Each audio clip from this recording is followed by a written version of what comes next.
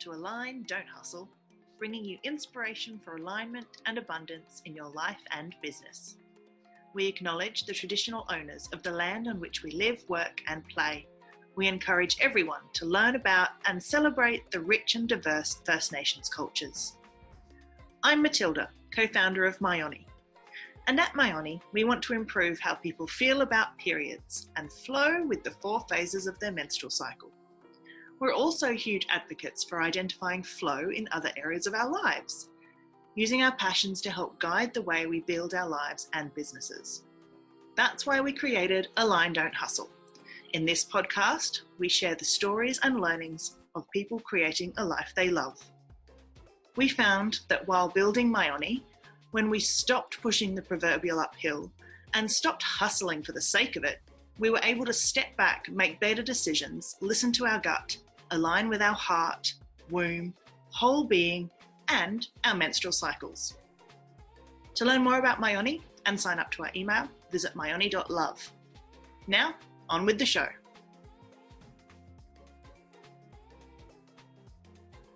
In this episode, I chat to Stephanie. She is the amazing brains behind The Very Good Bra. Stephanie has a fabulous story to tell, from surviving breast cancer to creating a bra that is not only beautiful, compostable, waste-free, but is made to fill a demand for soft underwire-free bras that didn't exist when she was looking for one when she was going through her cancer treatment. So we talk about her business journey and the lessons she's learnt along the way, as well as how her passion for a better planet and slow fashion has made her a force for change in the face of overwhelming use of polyester and fast fashion.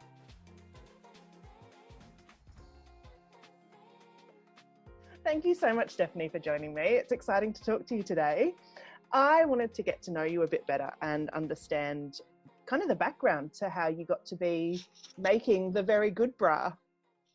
Yes, well, absolutely. Well, thank you for having me on, first of all, and congratulations on what you're doing. So mine is a very circuitous story. So I first of all became involved in bras when I was diagnosed with breast cancer in 2006, and I was unable to find a non-wide bra in a proper cup size and a natural fibre to get me through chemo and radiotherapy. And I went to buy non-wire bras, and I'm kind of tiny, but I'm a size 8, but I have breasts. And the only ones that I could find that were actually in cup sizes were maternity bras, and I'd just been told I'd never have kids after chemo, so it was a hugely confronting thing for me, and I felt very strongly that as a woman and as a consumer, I just disappeared off the map. So it really stuck with me for a long time, and then it wasn't really till about 5 years later when I actually, funnily enough, found myself in another shop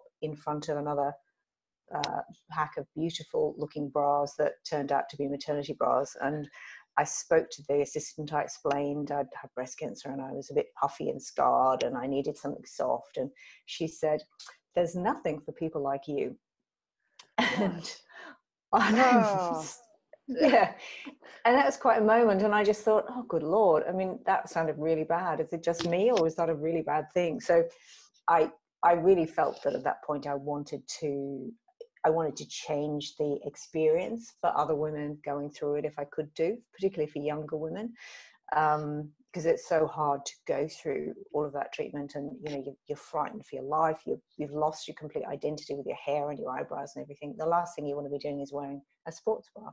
Oh, so, absolutely. And that's such a pivotal thing that no one really thinks about until you're in that position. Like, that's something that's provided or thought about, but they affect you deeply as to how you feel. That's absolutely. Everything about your life has changed beyond all recognition. So to then have to also wear clothes that are not things you would normally choose to wear is just another, sort of slap across the face. So I started working with some friends. I found some people who were involved in the bra industry, started making some bras, managed to get into the semi-finals of Live Strong's Big C competition for innovation for people going through cancer treatment to improve the quality of life. On back of that, I got a backer, and I set up a business. This business is called Bras Without Wires.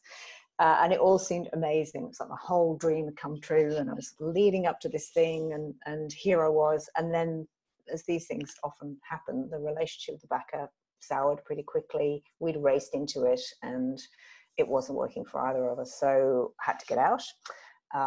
Couldn't agree a new deal with a new investor, and so in June 2016, I found myself putting the business into liquidation, which was just devastating. So I launched it, and the first 3 months were really great, but I couldn't get that deal across the line, and I just felt like it was the end of the world, and I'd lost the best idea I'd ever had,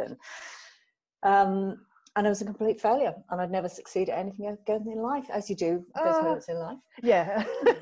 Got to pick yourself up somehow, but it's hard. Absolutely. Exactly. And it just so happened that fate delivered me that particular week a guy called Bert van Saun, who was out here for sustainable brands, and he runs a Dutch circular economy jeans brand where they're completely recyclable. And I'd never heard of the circular economy at that point. And he said, you're making things with organic cotton. You should look into this for what you're doing. And suddenly it was like a light went on. And I thought, actually, I lost that business for a reason, because as passionate as I am about non-wire bras, there's a much bigger issue here when you look at the industry and the waste in the industry. And, if we assume that half the population wears a bra every day, that's at least 2 billion people on the planet wearing bras, which are made of polyester and again last in landfill for 200 years. So I decided I was going to make the world's first circular economy bra, as you do. Fantastic. Yeah. And I thought that wouldn't be so hard, and of course it was really, really hard. Because unlike a pair of jeans, which is a big thing that you can then put into a machine and break down and make new yarn out of, a bra's 9 different pieces of materials, and there's small bits, and they've been next to your body. It's an intimate, and does anyone really want a recycled intimate? I don't know. And the same again later on that year, 2016, I was coming back from Christmas in Europe with my family, and Trump had just been elected as president, and women were burning their bras in the streets in the US. And I thought, wow. And then at the same time, people in Delhi in India were burning rubbish to stay warm because it was freezing, and they were dying in dozens because the fumes that they were ingesting was so toxic that it was killing them. And at that time, I just really realized that what I needed to create was not something that was circular in the recyclable sense, but something that would burn or bury at the end of life and leave absolutely no trace. And so that's what I decided to do, to make it a zero waste product. So it was botanically circular rather than recyclable. Absolutely. So that's how it came about. Oh, what an amazing story. Thank you. So it's interesting, I know your program is about alignment and how you feel your alignment is strongly. One day I had a corporate career before breast cancer. Never really loved it, if I'm honest. Just it was something I fell into that paid well, and I had that alignment because of breast cancer. And then you think you've kind of lost the whole thing again, and then something else comes along which actually is your true purpose. And ever since I've found that path, it's felt like I'm absolutely on the right path right now. Oh, what an amazing feeling. And I know people are searching for that, but you have had to come across that path in different ways and build your repertoire before you get to that point. It takes look, it's been an enormously difficult journey because bra making is actually really technical, and if you're not from that sort of background. But I also think that it helps because people who are in the industry think that's too hard, we can't do it, it's going to take 5 years to do that. Whereas if you don't know anything, you think, oh, I can do it. Absolutely. And when you're driving something that you're passionate about, 5 years can go by pretty quickly. Yeah. Well, absolutely. I mean, in the end, it probably took me about 2 years, but I think that, if you knew how hard it was going to be, you'd never start anything. It's only because you're completely coming out of it from a position of absolutely not knowing anything that you think, oh, how hard can that be? I must be able to do that. Why has nobody done it before? Well, exactly. No, and you've got to do that to prove them wrong that it can be done. I think that's fantastic. Yeah, yeah. So yeah, I decided, and I wasn't sure whether it was just me or whether other people would be interested in this product. So I decided to launch it via a Kickstarter. Yes, fantastic. In 2018, which was a really good way to do it because you can actually really test the market for a product. Yeah. Because I think my friends and my family just thought I was bonkers, really. Compostable bra, really? Great. That sounds great.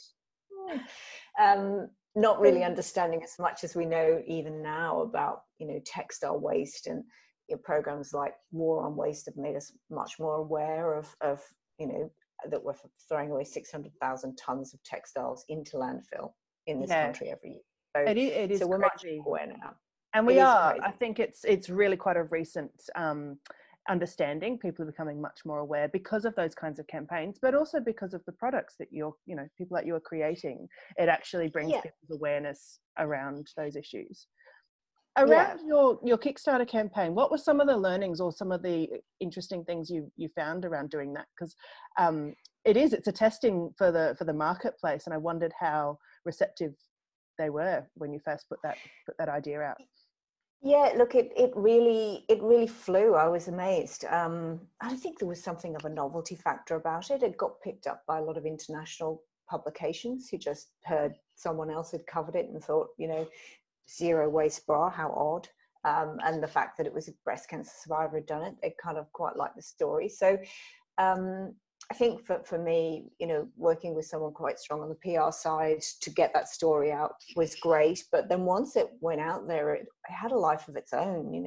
I was in magazines in England I'd never even heard of, because it happened to be in Huffington Post UK, and somebody else just decided to cover the story. So I was lucky in that sense. Where what you do learn from these things is that it's probably best to get your product completely refined before you start. So I didn't even get the hooks and eyes organized till about the middle of the Kickstarter campaign, and I didn't really know what everything cost, because I'd been involved with another business and extricating myself from that. I'd gone into this very quickly without having anything finalized on what the bar would actually cost. So I sold it much too cheaply. Sure. And I didn't make a cent. I literally, we sold $80,000 worth of bras and I didn't make a cent. Everyone else got paid but me. So there's huge learning about that in terms of sustainability has to be not just about the product, but also has to be able to sustain me as a business person so I can carry on doing it. Absolutely. Yeah, absolutely. And I think there's more and more people are understanding why things cost the way they do, and are prepared to put money towards certain products that they're willing to invest in, particularly that life cycle of a product. I'm finding that much more, and I'm sure you are as well, that it is a little bit more, but if you can afford to pay a little bit more, then you should do that, because that's what in the end keeps these businesses going and growing. It's driven completely by the customer demand for the product. And that's going to bring down the pricing in the end. So the more demand there is for tree rubber elastic, if I'm not the only person doing it, then that price will come down. But at the moment it's expensive, and I understand completely it's not attainable for everybody. But I think what is interesting, and it might be the same with yours, is that people buy less, but they buy more carefully. So they might just buy 1 or 2 bras a year, whereas the average woman buys 4 to 6 bras a year. But that's good. They'll still come back because they like your product and they believe in it, and they feel that it adds to their purpose, I guess, as well as being a product that they're going to wear. Absolutely. And I think more and more people are building I guess a repertoire across, whether it's things that they wear or things that they use in their household, that they put a lot of value, monetary but also emotional, towards. So they want to buy something that's beautiful, well crafted, and they will keep that for a long period of time, whether it's the minimalist movement driving that. But I think there's a sense that we need to get back to basics a little bit more. So yeah, I agree with that. And I feel as well during this, the pandemic, which goodness, we could never ever have anticipated anything like this. But I don't know how you're feeling, but I apart from 3 or 4 days there where I didn't sell anything, and I thought that's the end of it in the middle of March, sales have really come back very strongly. And I think that as a society, we've kind of had enough. We want to shop by our values more. and particularly in this country after bushfires, before we even got to COVID, and the link between the choices that we make and what we buy and how that can actually contribute to climate change and to bushfires is very vivid this year. And I think that people are more values and purpose driven as shoppers and just more careful, which is great.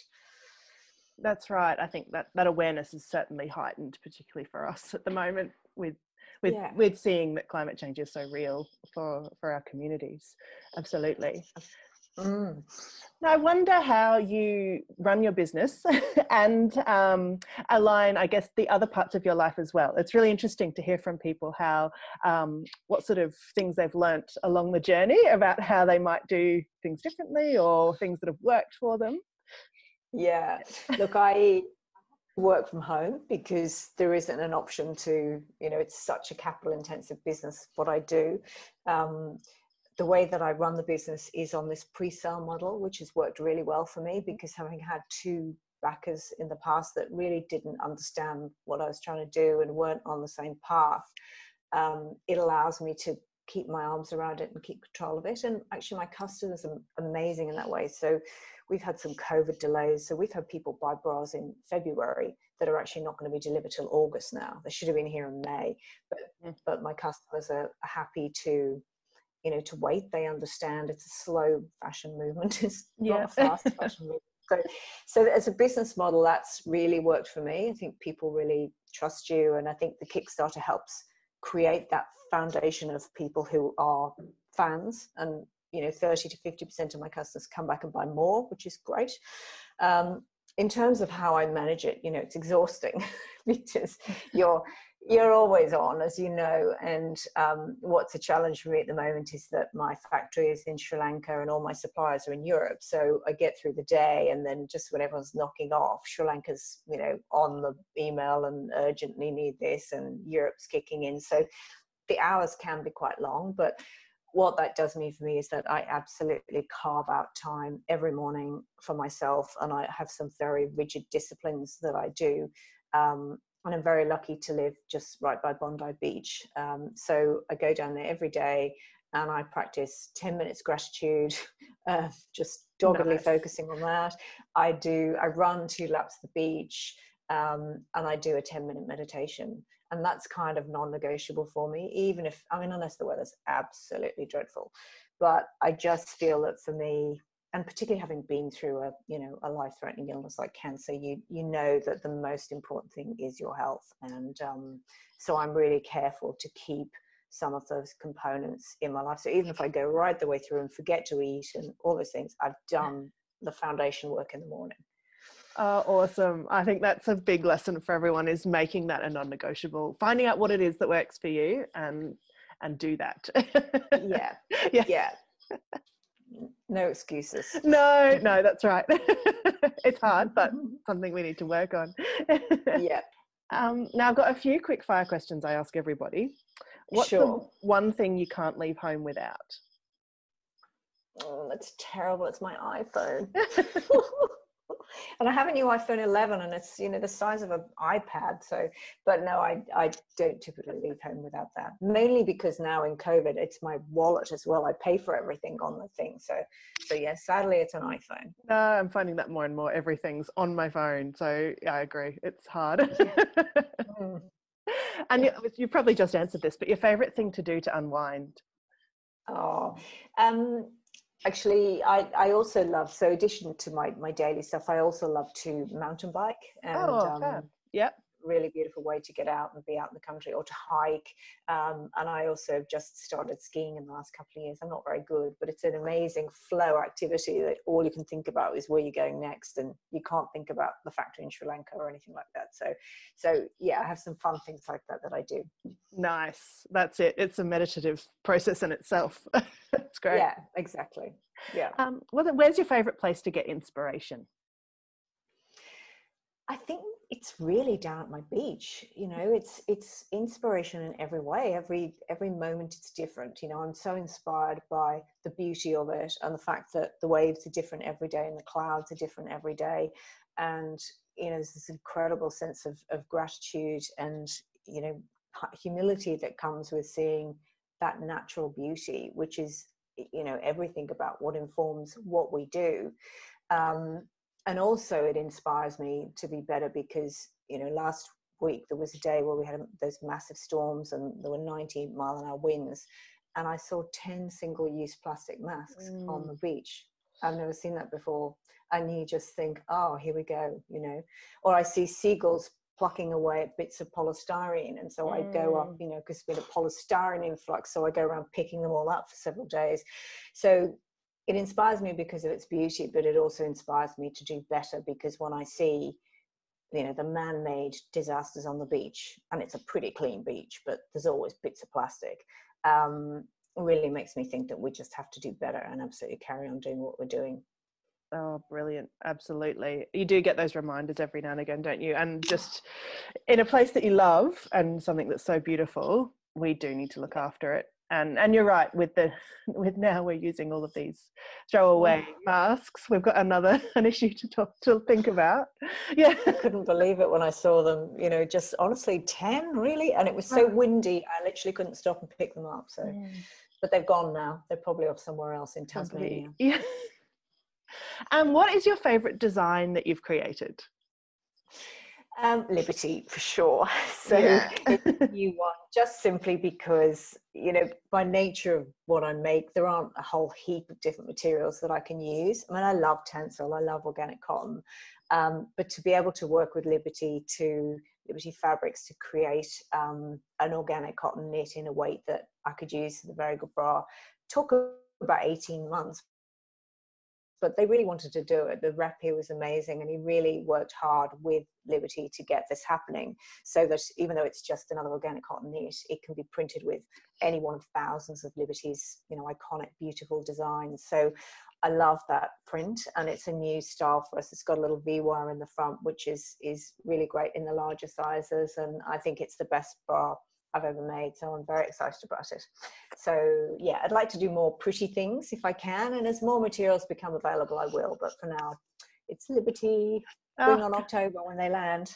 Oh, it's brilliant. I love it too. It looks beautiful, so that's so exciting, and exciting to have a collaboration with such a big name too. That's awesome. Yeah, literally just a dream come true, because ever since I was making my own clothes at 12 and I went to Liberty of London to the shop and went to that fabric department, and oh my goodness, it's just like heaven on earth. So it is a really nice little circular story, and I'm very excited about it. Oh, congratulations. That's awesome. Thank you.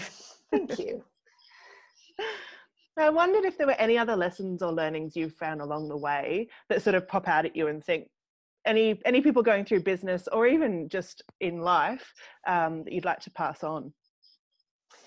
Yeah, look, in life I'd like to pass on, could people stop buying polyester? Sure. I think that's really, really important, because polyester is plastic and we've all stopped buying plastic bottles. So can we just, you know, try and not buy polyester, because it's a horrible fabric and it lasts for 200 years in landfill. So if we can do that. The other thing is really, I guess, it's easy to say follow your passion, but I think, you know, that is hard, and we've all got responsibilities and things that we need to do, but life can also be short. We have no idea what's going to be around the next corner. And someone once said to me, luck is when life says jump and you jump. And I think that's very true, because it's a real conscious act there. So if you feel that there's something that, you know, you possibly can do, you've kind of got to take a bit of a leap of faith to make it happen and to try and make it happen. And I think from personal experience, I've also got to say that, you know, you're going to fail. Success is the ability to go through failure and failure without giving up, which I think was something Winston Churchill once said. And it's absolutely true. You know, you think you're on this path and you think you're doing it, and then it changes, and, you know, it's going to change many times. So don't be reckless, but also, you know, don't give up. You know, keep exploring ideas and keep, you know, working on your purpose, and if there's a path there to follow, you will actually find it, I think. Oh, I've got warm and fuzzies. I love it. Thank you. I think is that warm and fuzzies or woman fuzzies? Oh, both. Yeah, absolutely. I think Good. that's a bit of not a talking to, but a gentle reminder for everyone that absolutely we need to take those risks when when it feels hard. Sometimes there's awesome things on the other side, but it can be difficult. And you're a great example of that. I really appreciate your time today, because it's such an awesome product. I remember seeing it go through the Kickstarter, and that was exciting, but now to see it out in the world is just awesome, and to know that it's happening for you is really great. So thank you. Thank you. Well, thank you so much for having me on. That's really nice, and congratulations on what you do, and delighted to be here. Look forward to seeing how you go. Yeah, thanks so much. Thank you so much, Stephanie. Okay. Thank you.